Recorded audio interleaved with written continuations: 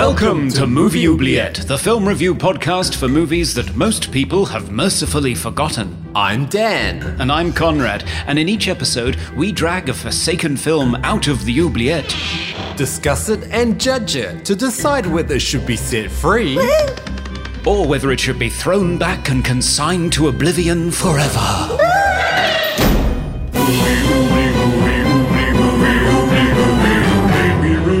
Films others tend to forget. Come with us and open up the movie oubliette. Hello and welcome to Movie Oubliette, the cross-continental movie review podcast. With me, Dan, eaten alive by mozzies by a billabong in Melbourne, Australia. And me, Conrad, without a single dangerous animal in the entire country in Cambridge, UK. In this podcast, we discuss chiefly films of the fantastical nature, sci-fi, horror, and fantasy, because we all know the best companions are ghosts, aliens, and foul-mouthed trolls. Conrad, how are you today? I'm very well, yes, loving the foul-mouthed trolls. How are you? Good. It's actually kind of cold today, which is kind of a strange feeling wearing a jumper and pants. Well, I'm glad for the pants, for sure. You only see me from the chest up anyway, so... Yeah, it could be anything going on down there. So, Conrad, anything in the mailbag today? Well, we've had some lovely comments on Facebook, actually, to some of our previous episodes. Oh, yes. So, Julia Ann Young said, thanks for sharing the Return to Oz episode. She says she also enjoyed listening to the Vanishing episode, although she'd only seen the first movie, the original movie, so she's a purist like Travis. Ah, right, yes. I got a message from Quite Convincing. This is actually on Hit Record. So none of our social media platforms. But he said that he listened to our Phantasm episode and he said we were thoroughly entertaining, natural chemistry, and a sense of fun that is super engaging. And he described us as reminiscent of Adam and Joe. Oh. Do you know who Adam and Joe are?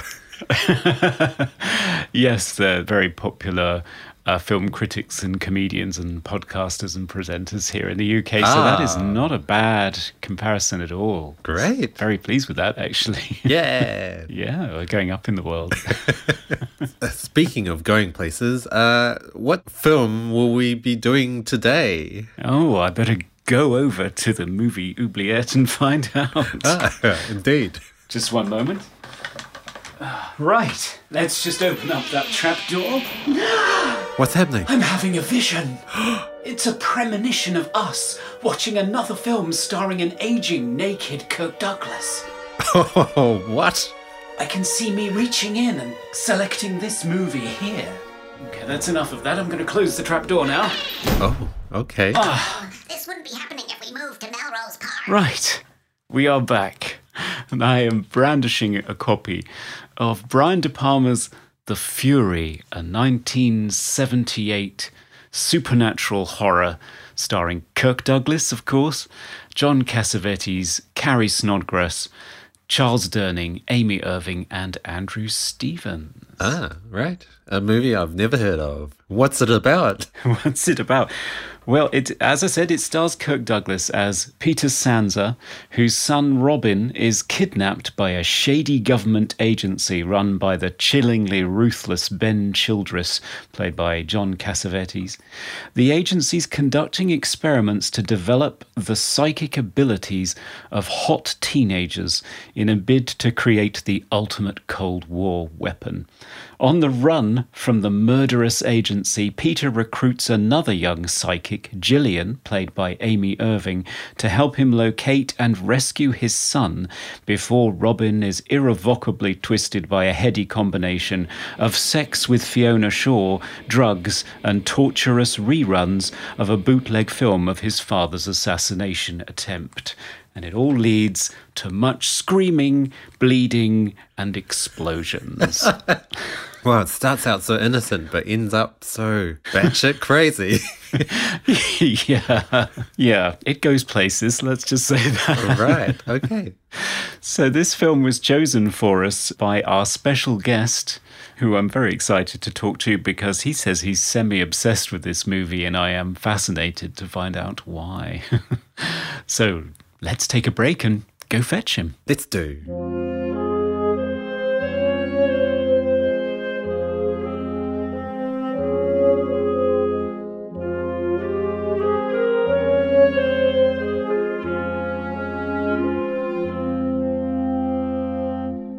Welcome back, and welcome to our special guest who chose today's film, a writer-director who collaborated with our previous guest, David Bruckner, on the horror anthology The Signal, directed the My Super Psycho Sweet 16 trilogy for MTV, and most recently, the intriguing time travel mind-bender Synchronicity. We're very pleased to welcome Jacob Gentry. Hey!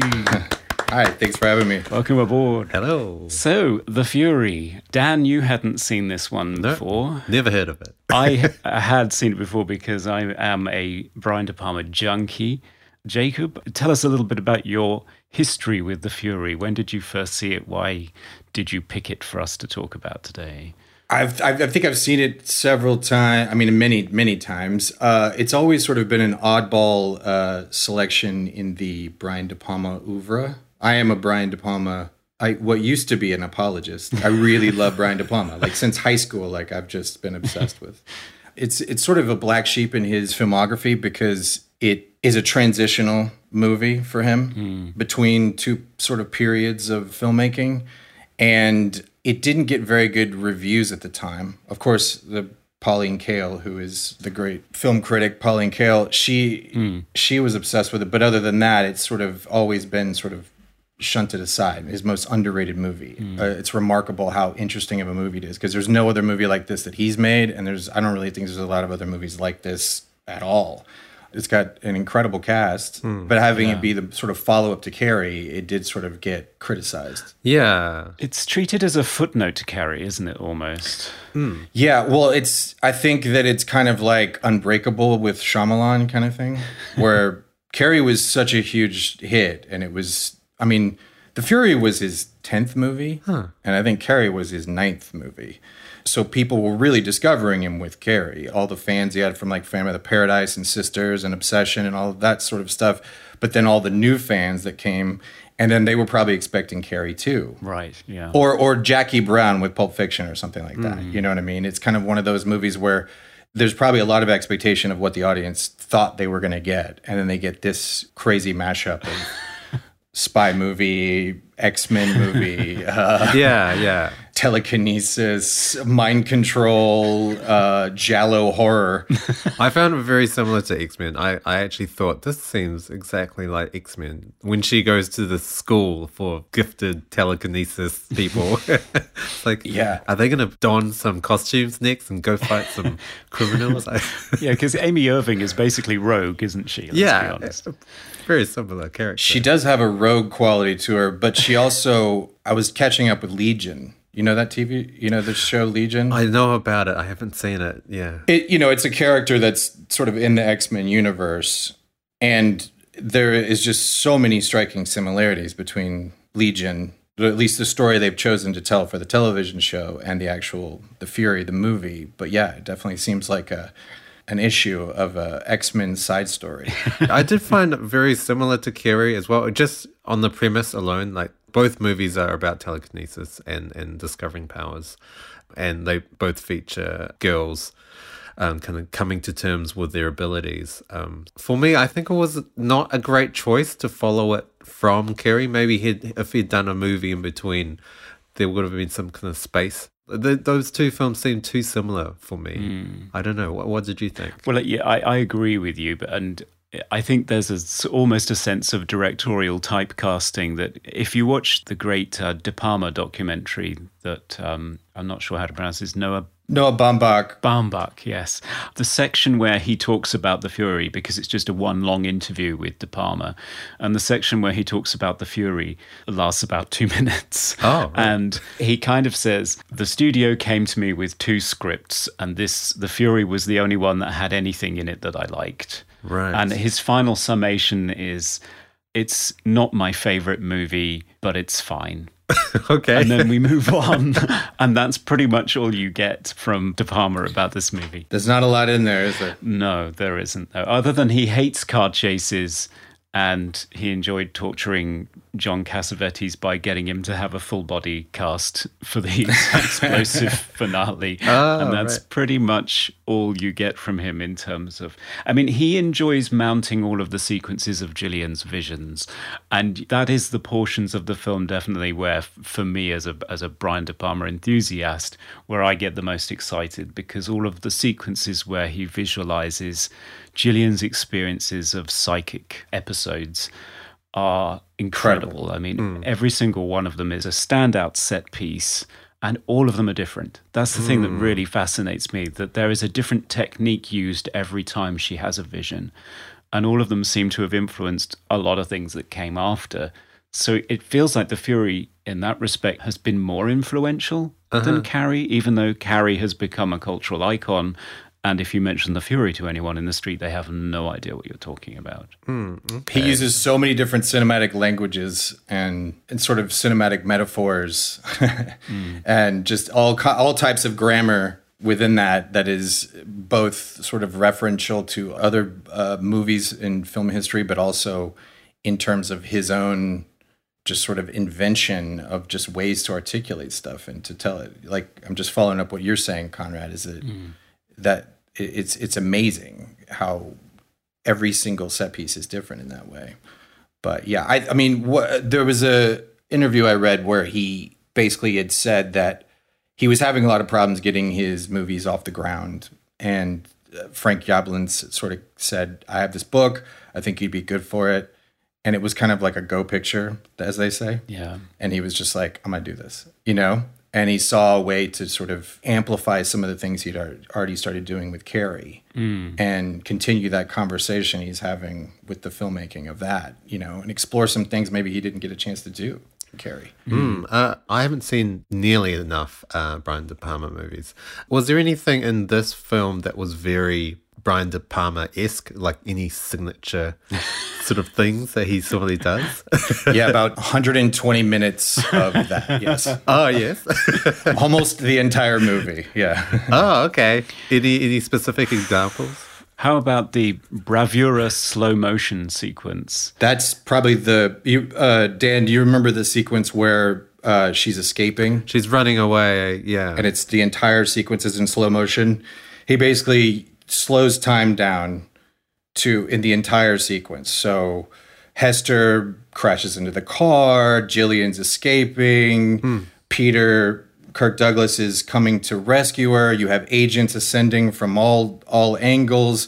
You have all of these planes of action that are all happening with that amazing John Williams piece that's going over the top of it. Sure. And that is signature De Palma and one of his better sequences. He always has these sequences where he just slows the entire thing down and makes the sort of spectacle of the little moments and the choreography between all of these sort of suspenseful things all converging, whether it's the climax of Raising Cain or whether it's when Carrie is the sequence leading up to when the blood falls on Carrie's head. Yeah, right. That's one of the most sort of, elongating time. He stretches out a moment that's literally like, 30 seconds into like 8 minutes.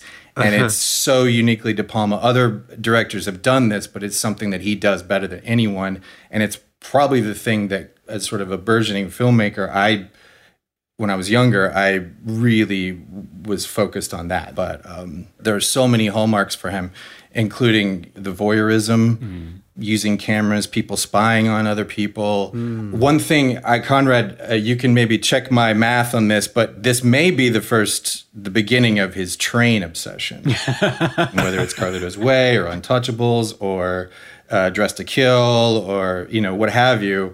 There's always these great sort of uses of trains. And he starts with a toy train. So it's like he's practicing for all the future train sequences in his other movie. Like if you look at Carlito's Way, which has one of the most amazing train sequences, and then one of the best sort of slowed down sequences in Untouchables takes place in a train station. Yeah. So, yeah. Okay.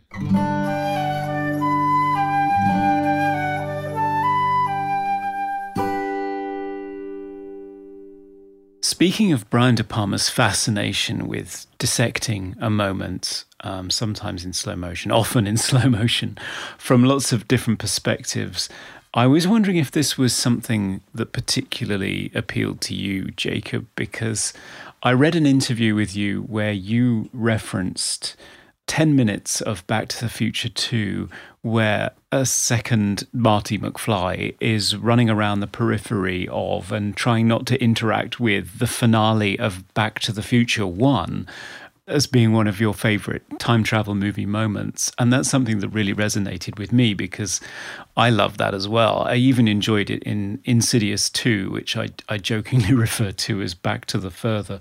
But I was just wondering if that's something that particularly fascinates you. I'm just thinking of your movie Synchronicity, which again is a time travel take on the film noir genre, but it features a character who is revisiting the same sequence of events many times, sometimes to change it, sometimes to try to put it back to the way it was. And yeah, so I was just wondering if you could talk about your fascination with dissecting moments, even if you can verbalize it. I think there's many reasons I love it, or I'm fascinated by it and will continue to try to explore it in my own movies. It's one of the aspects of cinema that is unique to cinema. When David Fincher was talking about Alfred Hitchcock, he's just like, all cinema is just behavior over time. A director has control of the manipulation of what you're supposed to be looking at in the frame or what expression of which idea you're supposed to be paying attention to. And also suspense is right there with the expanding and contracting of time as something that's unique to cinema. And I think that the way that Brian De Palma does it in these set pieces is something that you can't get in any other medium. And it's something that you can't barely get in any other movies besides his movies. There are people that do it well, of course. Like Sam Peckinpah will show a death in slow motion and really sort of look at the sort of dark poetry of that. But then Brian De Palma makes an entire sort of set piece that's not only expositionally like letting you understand what's going on in the scene, and it's a great sort of almost physics problem he's doing and a coordination of all the sort of techniques that, going all the way back to Griffith of cinema, but it also can enhance your sort of emotional connection to the characters in the movie. And you can highlight certain moments that are, since time is relative for all people, you enhance something that had a greater import to a character in a moment than you could have otherwise. And especially with the sequence like the sort of one we're talking about in The Fury, that is just every shot is slow motion. And there is no sort of, there is a little bit of sound that is sort of interweaved in there just to kind of give it texture, but ultimately most of the sound is dropped out, and it gives John Williams' operatic score a chance to sort of take you through and guide you through that. And there's also just on the aesthetic level, as a filmmaker, those sorts of sequences with a really good piece of music is exhilarating.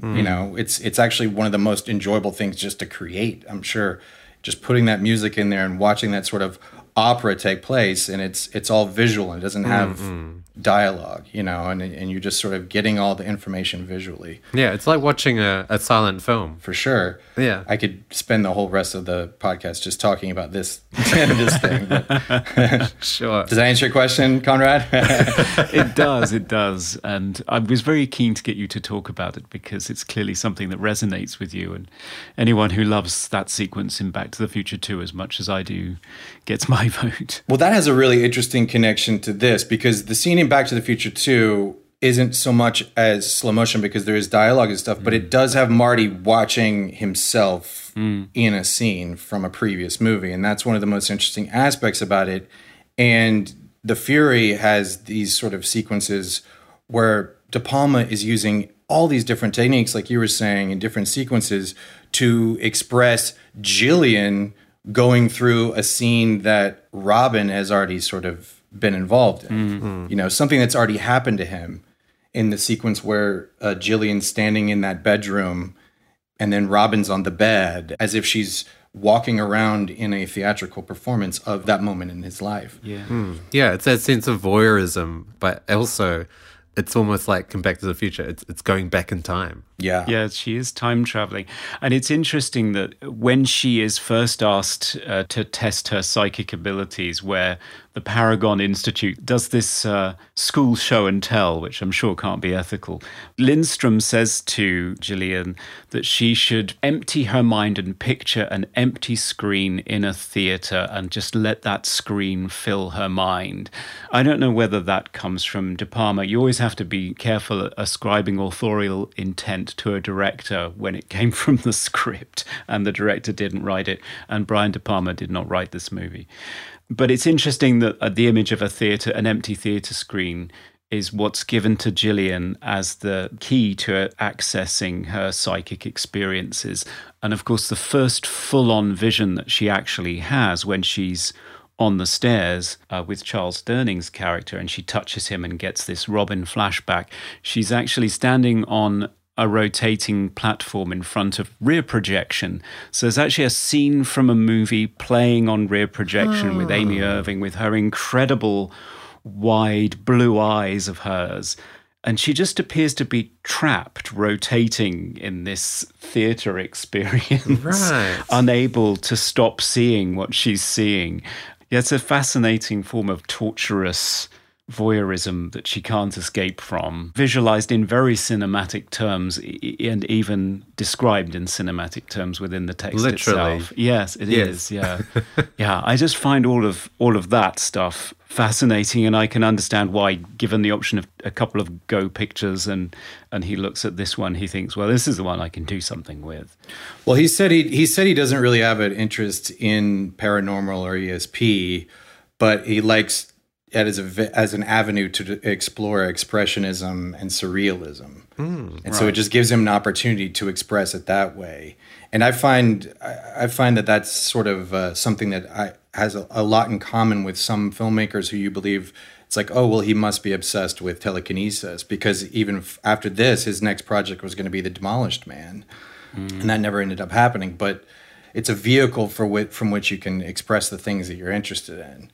And I find that that's something that true of like science fiction for me, or the horror movie for me. Like, you know, time travel itself isn't something that I'm obsessed with. It's as a way to express an idea. Do you know what I mean? Yeah. De Palma says, when you're dealing with the interior of someone's mind, you can do all kinds of stylized things, and that's a form I'm drawn to.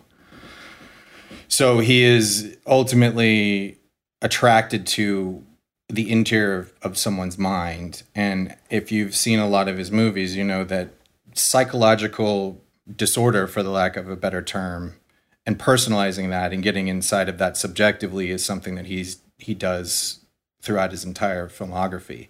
Yeah, and it's always cinematic. It's always visual. I don't think, and maybe you can check my math on this, I don't think De Palma has ever used voiceover as somebody's internal monologue. You're right. He will always find a visual means of getting inside somebody's head. Yeah. I mean, the only time that I can think of it is in Carlito's Way, but that's just an expression of him already being dead. Do you know what I mean? And he's still expressing it visually. And that's, just like the beginning and the end of that movie when he's just like, lights closing, boys. Fading out now. Drinks time. Time to get off.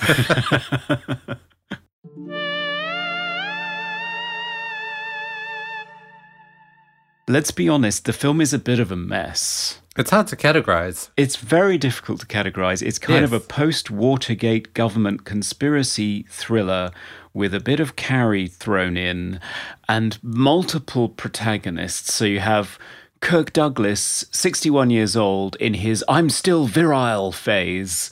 We've seen this man fighting Harvey Keitel naked in this sort of phase in his life. Oh, you did Saturn 3? Yes. Yeah, we did not enjoy it. Check out that episode.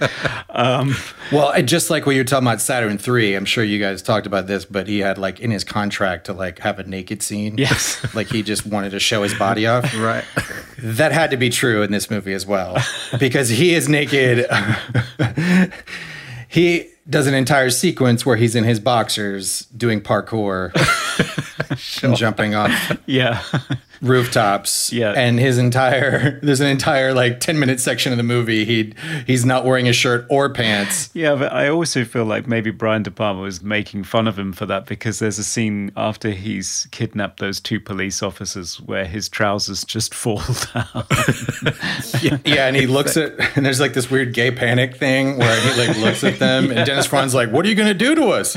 And he's like, he just looks down and up, which is such a weird moment. But yeah, I think Brian De Palma I think he was having such a good time with just sort of expressing himself in other ways that all the things he didn't care about, like car chases or Ferris wheel sequences or Kirk Douglas or any of these kind of things, he was making a sardonic joke about it. There's so many things that are just like, I think he's making fun of that.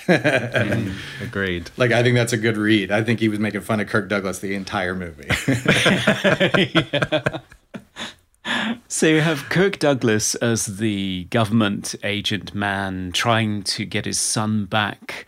You have Amy Irving as Gillian, the young girl who's trying to come to terms with embarrassing public bleeding events and burgeoning supernatural powers.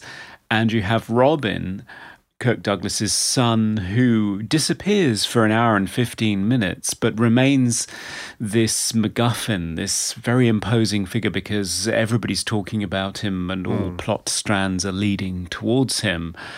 So multiple protagonists. And then tonally, you've got really weird shifts as well, because a lot of this film is funny, and it's intentionally funny. There are huge chunks of genuine humor in here, like Kirk Douglas holding up a family when he's trying to escape a neighborhood that Childress has got under surveillance, and befriends this old lady who quite happily ties up her adult children and tells Peter that he should just kill all the feds. Yeah, really odd moments of humor in here, in amongst operatic Sturm und Drang, people exploding kind of melodramatics. I mean, it's odd. The body count is fairly high in this film as well. Yes. It was such a mix, because it had the espionage, fugitive aspect of it, which people can enjoy, but then you throw in telekinesis halfway through the film, which completely changes the feel of the movie. But there's not enough telekinesis for it to be a very supernatural sort of science fiction, I guess, film. So I did find it quite divisive. Like, it was hard to really settle in, and also with the humor that you mentioned really took you out of how intense some of the other scenes were. Especially, I found there was one scene that was especially funny with the Top Guy 1 and Top Guy 2. Undercover agents trying to barter provisions, a lukewarm coffee over a Hershey's chocolate bar.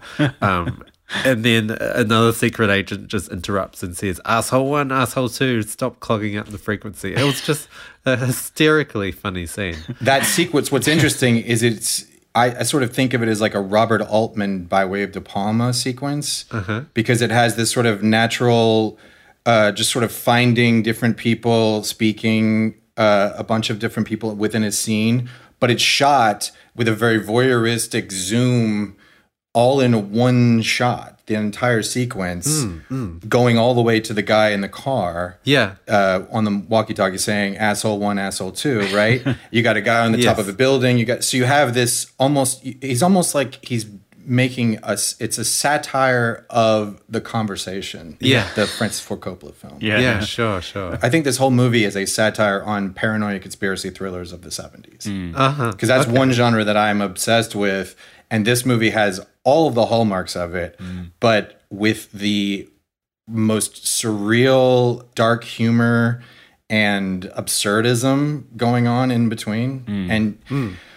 But going back to the disjointed nature of it, the first thing I would say is that it's never boring. No, not at all. So it has that going for it. It's so confrontational and provocative in that way because I don't know what scene is going to happen next. Even having seen the movie like 20 times, I still forget what happens next in these scenes. And I'm always surprised. And he's sort of pulling you along.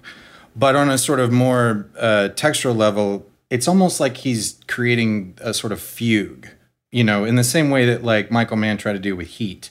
We have 3 different sort of movies for the first half of it that sort of all become the same movie by the end. Right. It's like these 3 movies like meeting. Converging, yes. And John Williams' score exemplifies this point. His score brings in 3 different types of score. You have the Bernard Herrmann brutal, stabby dissonance, and you have the sort of jovial, bouncy aspects, and then you have his sort of like deep brass undertones. You have the theremin, and you have these sort of horror. I mean, so in the escape sequence, you have this perfect sort of 6 minutes of all the different. It's almost like a suite of the music. It's like exciting and happy and exuberant, going through all the different forms of the score till you end up at almost just a sort of dun, dun, these striking, brutal bass undertones just slapping you down, and it's horrifying.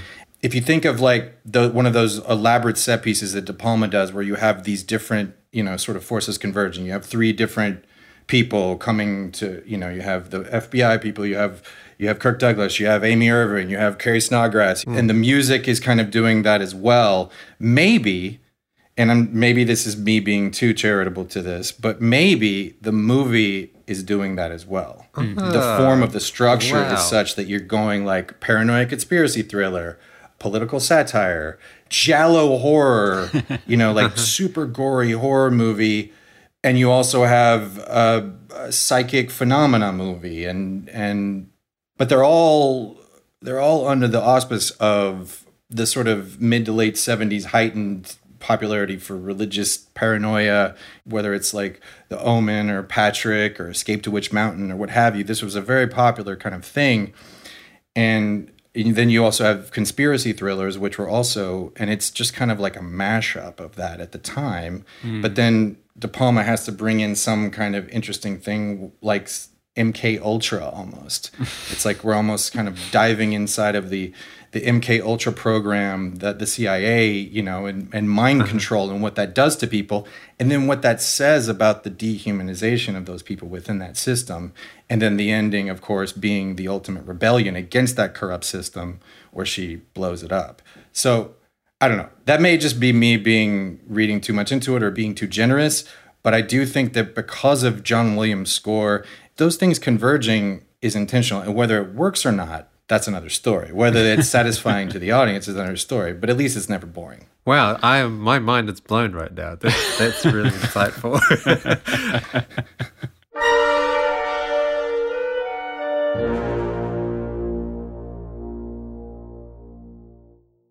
How lucky is Brian De Palma to get John Williams when he's just won an Academy Award for Star Wars? He's just done Close Encounters of the Third Kind. He's about to go off and do Superman with the London Symphony Orchestra. And in between those, Brian De Palma runs into his office and says, "Hey, I've got this film called The Fury, and Steven Spielberg's girlfriend is in it, and Bernard Herrmann's no longer with us. Would you like to score this movie?" And John Williams said, "It would be my pleasure." How lucky is Brian De Palma? He says on that documentary that is his favorite score of all of his films. Oh, right. And I can see why. It really is an incredible piece of work, and not one that even among all of the glittering stars in John Williams' filmography, it's not one that many people are aware of. But it is an incredible piece of work. I think it's one of his best. It was quite reminiscent of Star Wars to me. I just expected someone to just pop out in a Darth Vader costume or something. Like it has a lot of similar instrumentation that he used in Star Wars. Like, you know, the horns. He used like clarinet and woodwind quite a bit. Those are John Williams tells, though, aren't they? Yeah, I guess so. Yes. As soon as those woodwinds come out, you think, "Oh, hello, John." Yeah, for sure. But it's also kind of fortunate because it's just like John Williams sort of doing Bernard Herrmann, but through the lens of John Williams, in the same way that De Palma was doing Hitchcock, but in his own way. You know what I mean? It's like saying that he's copying it, but it's very John Williams. Yeah, you know, it is. But it definitely has the hallmark. It definitely has a lot of influence from Bernard Herrmann, and I think that was De Palma's insistence. So he actually really wanted to use Bernard Herrmann, but obviously he couldn't. He was unavailable. Yes, indeed. Yeah. Bernard Herrmann's not dead; he's just unavailable, right? But as amazing as John Williams is, and as amazing as some of his scores are, it is hard to just sort of like hum the difference between Raiders of the Lost Ark and Superman. You know what I mean? It's like it's difficult to go, okay, so Imperial March is this, you know. He's incredible, and those scores will go forever. But just in the same way as Danny Elfman, who is also incredible, there are some very, very strong similarities in motif, whereas this one is like an amazing John Williams score that sounds like John Williams, but it doesn't sound like any of other scores to me, at least in the main themes and stuff.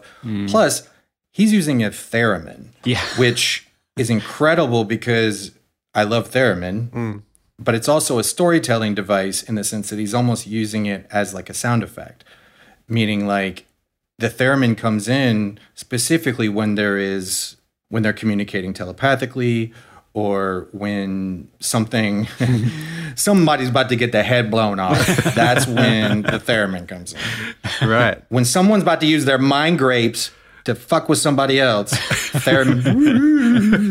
Yeah, the most melodramatic sequence is almost like a soprano going full tilt as well.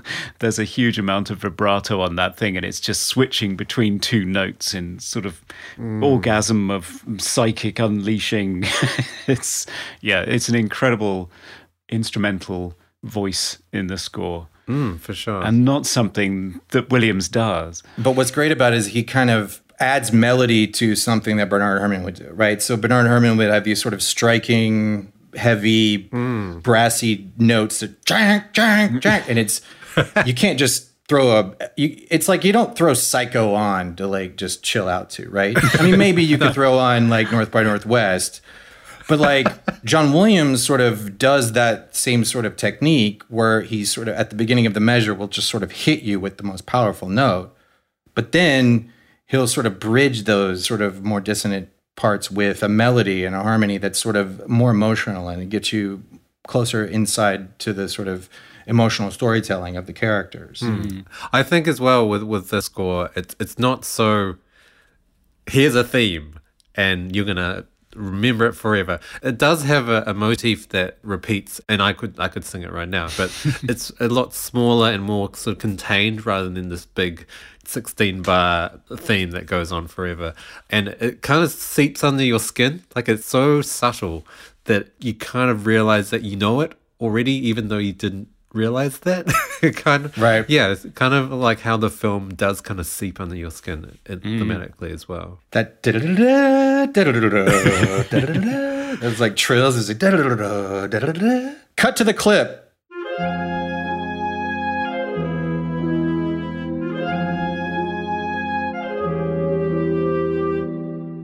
I do have something that's really interesting, and I hesitate to even bring it up because I don't necessarily like psychoanalyzing a filmmaker, but he has sort of expressed these ideas in interviews and is open about it. You know, there's this quote, he says, the type of manipulations that occur in familial situations in the movie are the same kind he experienced in the early years of his life. Okay. By various family members. Oh, wow. I mean, if you've seen the De Palma documentary, you know he has a really interesting sort of upbringing in terms of his brothers, one of his brothers specifically being like a hyper intelligent genius who is a paranoid conspiracy nut, in the same way that like Bobby Fischer in his later years just became a complete conspiracy theorist about Zion, and extremely anti-Semitic, and just, it's just this, it goes with the sort of obsessive nature of genius, And I do think that he has a very manipulative family where he was constantly feeling like he was trying to play peacemaker. He's trying to play peacemaker in his family. And in the same way, this movie deals with that in terms of the family. One's parents are just sending them off to a school. And the other person, their parents are killing people to try to find them. And then you have these sort of people trying to become father figures like Charles Durning's character and John Cassavetes' character. And even with the relationship with like Kirk Douglas and Carrie Snodgrass, where he was using her to get to his son, but he realizes once she dies that he actually cares about her, right? Yeah. In the same way, there's this sort of relationship between John Cassavetes, because John Cassavetes is such a compelling actor. He always finds a really unique way of doing something that could be just cliched and something you've seen 1,000 times. It's like he is this father figure to Robin. He's a father figure to Jillian, but it has this sort of strange Oedipal aspect to it too. So there is a lot of this sort of family manipulation going on, even to the extent that Robin is engaged in a sexual relationship with someone who is a mother figure to him, and his mother is very notably absent from the movie. So I do think that there is a lot of things as far as family manipulation and the things that we do to each other, even though we love each other, and the confusing nature of exploiting someone who is also someone you care about. And I do think that those are something that maybe is a way to find a through line through a lot of this stuff that seems messier. Sure. Yeah. I mean, most of the thematic discussions that I've seen about the movie focus very much on, they sort of find parallels between the burgeoning growth of a psychic ability with the burgeoning sexuality. And they take that from Carrie, that the moment that she has her period, all of a sudden she's able to make objects move around the room. And here it takes it to an even greater level with Amy Irving's character, who's not only having embarrassing public bleeding moments, but they're ones that she's actually projecting onto other people rather than herself for a change. And that she's able to even take it to the extent where she's able to just literally make the father figure explode from her own rage, which I've spoken to a lot of women that actually find that scene really cathartic. They love seeing a woman just stare at a man and make him explode because they hate him so much. Sure. There's a lot of post-Vietnam counterculture rebelling against the man, corrupt systems. Yes. The youth feeling oppressed by these systems that control or are trying to control them, whether it's the CIA with MK Ultra or whether it's just their parents not understanding their choice. Yeah. And I think that's what links the two genres together. It's you're taking the Carrie thing, which was deeply personal and therefore probably more satisfying as a film because it's much more focused on the human drama of that one character and her family situation. Whereas here you have two different characters that you're focusing on.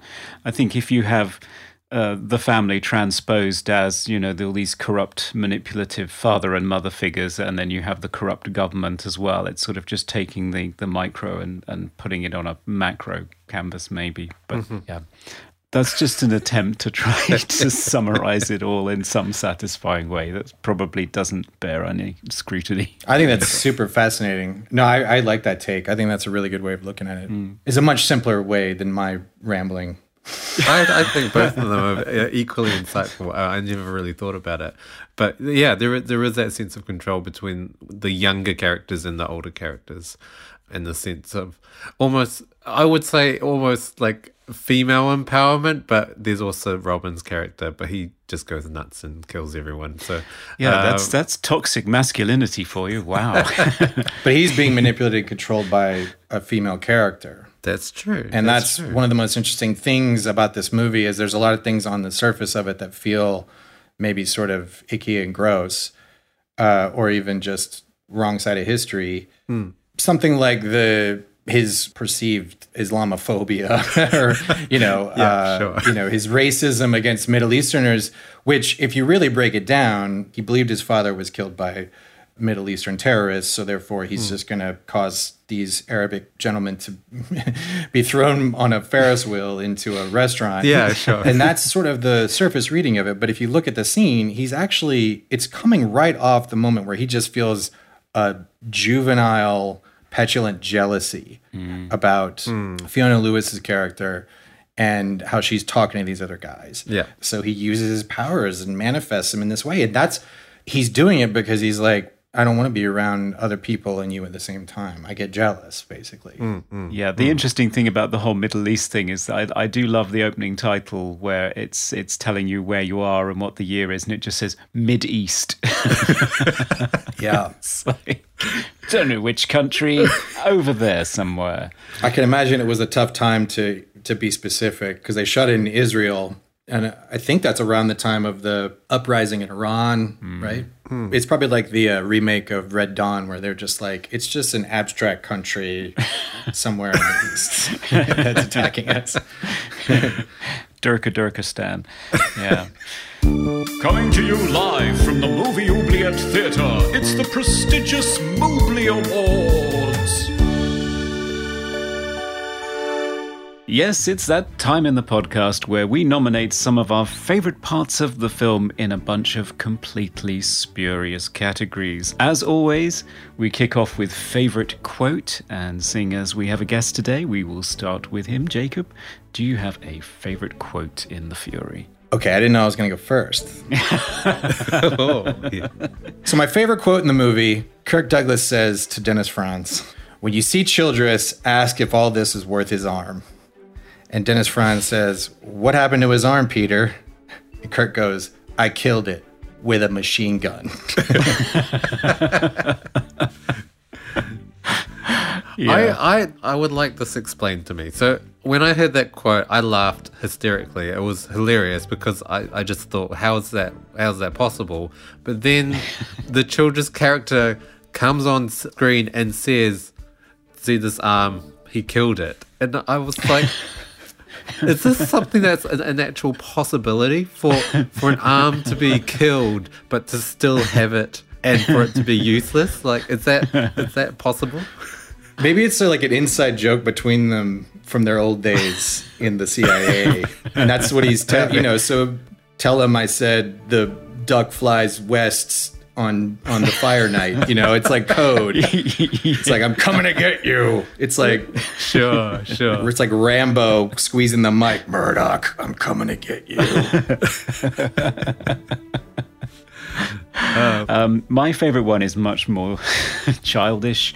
First of all, I love the scene. It's the high school scene, and I just love the fact that Daryl Hannah is there in one of her first screen appearances, and she's plays this character that's really awkward and knocks things over. And Cheryl, who is the school bully, says, "Good Lord, Pam, if you're that nervous, why don't you just masturbate?"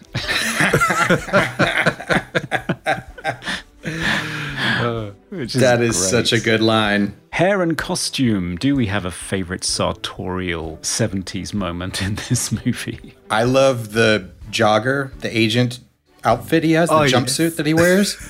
Because it's not only a great jumpsuit that I can imagine the Beastie Boys wearing in 1992.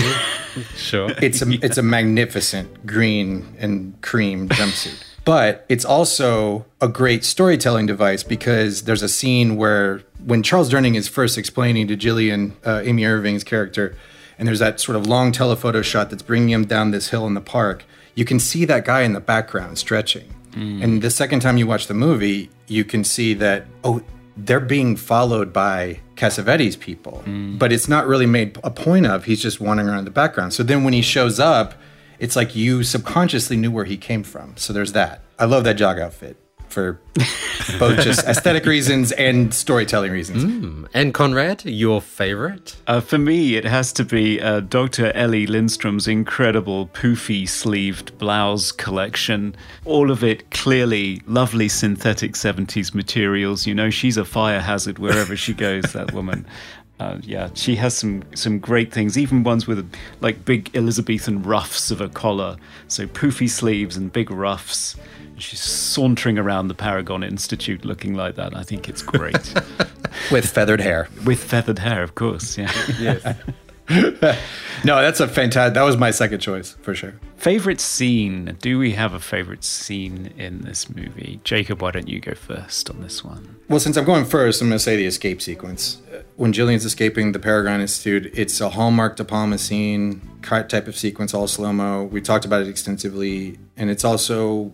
it has to rank in the top 10, top 5 of the ones of those that he's done. It's just classic. And the score. It's got all the hallmarks of John Williams while also seeing the different phases he could go in with that sequence. So yeah. In lieu of talking about probably the best actual sequence, that's the most sort of exciting, memeable sequence, that's the sort of serious answer that I think it's like, okay, so this is what's legitimately good about this movie, I really loved I think it was the second premonition scene, the one we've talked about before with where she goes downstairs and she switches on the light and there's that match cut. It's just a really well choreographed scene that's done practically. Yeah. I was going to go for another one of Gillian's visions, which is the one that she has where she psychically connects to Robin while he's undergoing one of his cruel experiments and being forced to watch his father's death. Just the way that he is experiencing it, but we don't see him. Every time we do a reverse cut on the protagonist, it's Gillian yet again wide-eyed and forced to watch. And it builds to such a crescendo that you completely forget that Dr. Lindstrom is even there. So when you get that amazing shot of Robin becoming aware of Gillian and being reflected in the glass on the table in front of Gillian, and then you cut back and see what's actually happening in the present, and Dr. Lindstrom is just spewing blood from every orifice, and it's 70s red blood. It is so shocking. That's just one of those great moments of cinema that just makes the hair stand up on the back of my neck. I love it. I think it's amazing. I agree 100,000%. Is there a horror cliche in this movie? I mean, are we going to call it a horror film first, I think is the first question, or is there another genre that we should be looking for? Sci-fi horror. Yeah, I think it is, isn't it? I would actually say thriller as well. So in terms of thriller cliches, just the use of phone booths. But I guess that's the only way they could communicate when they're on the run. Jacob, how about you? What was your standout cliche in this movie? It's kind of a trope, but I guess it's so done and it's so kind of like obvious. And I don't know where we were with it in 1978. All sci-fi horror movies, etc., good majority of them have the scene where some professor or expert or somebody does something in a lecture hall or a classroom so they can kind of explain the conceits and the exposition of the concept, I mean, even Raiders of the Lost Ark does it. I mean, there's two scenes back to back in Raiders of the Lost Ark. But, it's like every horror movie, it's especially when it deals with the supernatural, they always have the person at the lecture hall, at the podium. You got 12 Monkeys, you got Madeline Stowe doing it. I mean, the list goes on. And once you start noticing it, it's like in every movie. It's like they'll just write out on the chalkboard like what the theme of the movie is. You know what I mean? So that's very true. That's very true. Very true. So for me, it was psychics with glowing eyes. Yes. There's even a scene where there's a passing of the glowing eye torch from Robin to Gillian at the end of the movie. That's the Fury, man. Yeah, and boy does she use it. So yeah, and apparently this is quite an old trope because Homer describes Athena as having fire that flashed from her eyes. So it's a cliche that's over 3,000 years old. There we go. Incredible. Do we have a favourite effect in this movie? Is it John Cassavetes exploding violently? I mean, it kind of goes without saying, doesn't it? I mean, I guess like eight cameras 150 frames a second, 1500 frames a second, 800 frames a second. The first take didn't work, so when he exploded, it didn't work right. It didn't actually come towards the camera or any of the 8 cameras, so it was just like, all right, see you next week for take 2. So it's like a week in between takes. To pick pieces of John Cassavetes off the wall. You got 3 different effects masters working on this sequence. You have William Tuttle, you have Rick Baker, the famous Rick Baker, you have Academy Award winner Rick Baker, Academy Award winner Dick Smith working on it.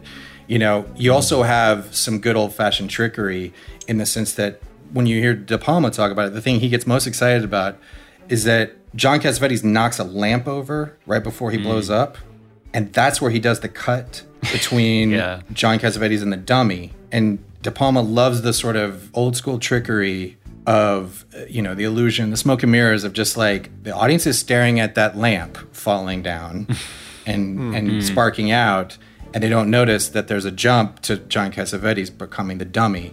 And then it's also got Van Damage too, right? It's really interesting because it's something you've seen done a million times with buildings or cars, where you have like 18 different angles of it and you replay it over and over from like 8 different angles. Yeah. But this has a person. And I think that is how De Palma makes it his own in this sequence. I particularly love that among the 8 cameras, there's one that's directly above the dummy, so that as John Cassavetes' head goes sailing up into the air, it does a flyby on the overhead camera and comes back again.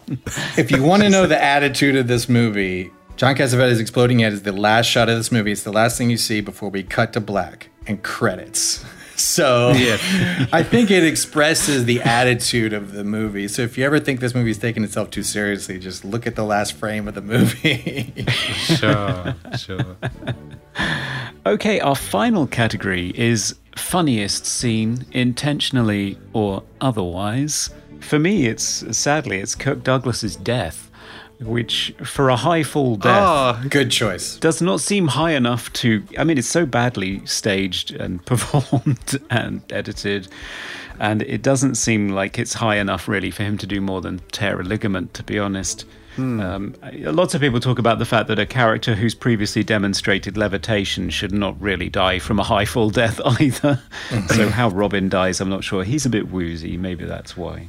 But yeah, Kirk Douglas's death just struck me as funny because it's even interrupted. So his son dies, then there's the passing of the glowing eye torch, and then Kirk Douglas decides, in a fit of passion, to kill himself.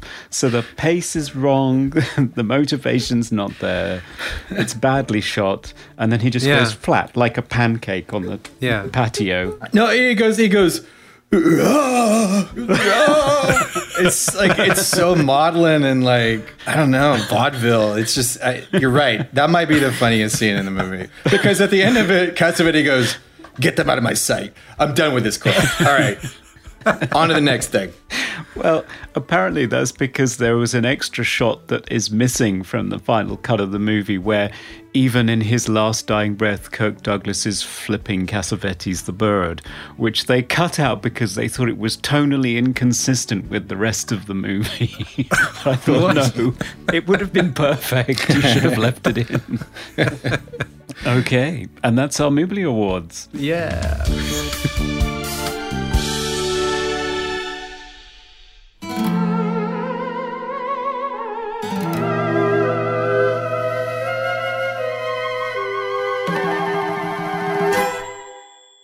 Okay, we are back for the final verdict.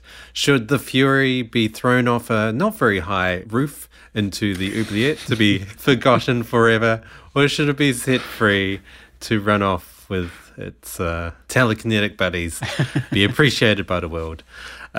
Jacob, our guest today, what was your verdict for the film? I think my verdict is obvious if you've listened to me go on and on about this movie. I think we need this movie. This is an important movie to have. I think it's a fantastic, if nothing else, cultural artifact. I think it's underrated in Brian De Palma's filmography. And I think it's a movie that has a lot to offer, even if you don't like the sum of the parts. There's enough amazing sequences in this movie just to warrant it being saved alone. So please, I'm begging you guys, just don't get rid of it. Keep it. I need it, guys. If nothing else, we need John Williams' score to stay around. I'll plead with you this way. You can't possibly throw John Cassavetes blowing up from 8 camera angles and John Williams' score and Brian De Palma's psychic sequences into the oubliette. We need them as a culture. Okay. You could throw all the really stuff that doesn't age well. Throw that straight in the dungeon. We'll get rid of that. We'll do our own cut of it. Yeah. Okay. And Dan, I have a sense that you're coming at this from a different angle. How do you feel about the film? Well, has your feeling changed during this discussion? Yeah. Well, I mean, I think when I watched it, I felt there were things lacking production-wise. Some of the blocking was a bit shoddy. There was some very obvious Foley and ADR work. But after talking with Jacob, I feel like he's totally sold me on this film, and he's pointed out a lot of things that I didn't notice about the whole surveillance voyeurism theme of the film. I love the score. It really pushes the film. It's subtle, but also an integral part of the movie. There's enough there, and I think thematically, and when you really sit down and analyze everything, there's a lot going on, and there's a lot of stuff that Brian De Palma has pumped into this movie to talk about and to reflect over. So I think that in itself is enough to save this film. And yeah, I agree with Jacob. Set it free. Okay. So my verdict is kind of immaterial now because it's 2 against 1. But Conrad, no. Fellow De Palma-ite. I am a De Palma-ite. See, I was someone who watched Carrie not having read the book and having no idea what was going to happen. So I thought I was watching some gentle high school drama. And then she closed the doors and killed all those bastards, and I was over the moon. It was a cathartic orgy for me, having had a rough time at high school myself. So this movie, I think, tops that. I think Amy Irving's final scene where she manages to make a man explode is just an incredible moment that one-ups the final sequence in Carrie. But sure. Aside from that, although it is uneven, it doesn't know what genre it is, it doesn't know which protagonist it's following, and it doesn't really know what story it's trying to tell. It's still so thrilling in the sequences where Brian De Palma is really having fun. As you said, Jacob, inventing a different language for every single sequence that still stands up today as fiercely original as it always was. I think if you're serious about cinema, I think you do have to see it. Yes. So I would echo your sentiments and say, yes, this has got to go out of the oubliette and be free. Be free. You're really good at that, Top Chef. I've seen little snippets of those cooking shows where they go, your cake was so horribly wonderful. I was like, he's gonna put it in the dungeon. Yeah, it's one of those I didn't like this movie, I loved it.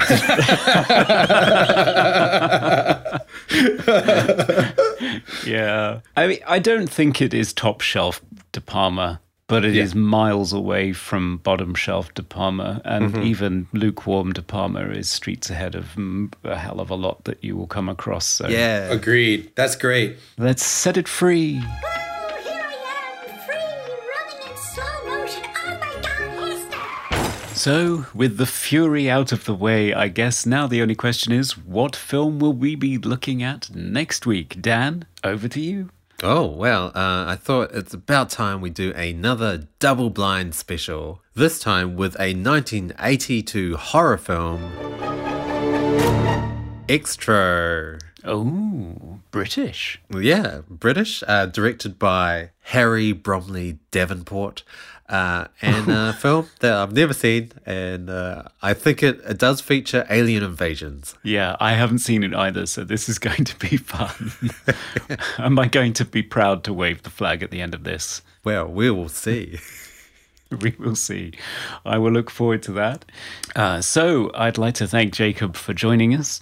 I'm sure everyone has enjoyed hearing your thoughts on this movie, and I'm sure everyone would like to hear about what they can look forward to seeing from you next. What's coming up on your roster? Well, I'd just like to say thanks for having me. This has been a great time. I really appreciate you guys led me to go on and on about The Fury because I haven't had a chance to talk about this movie very much, as you can see.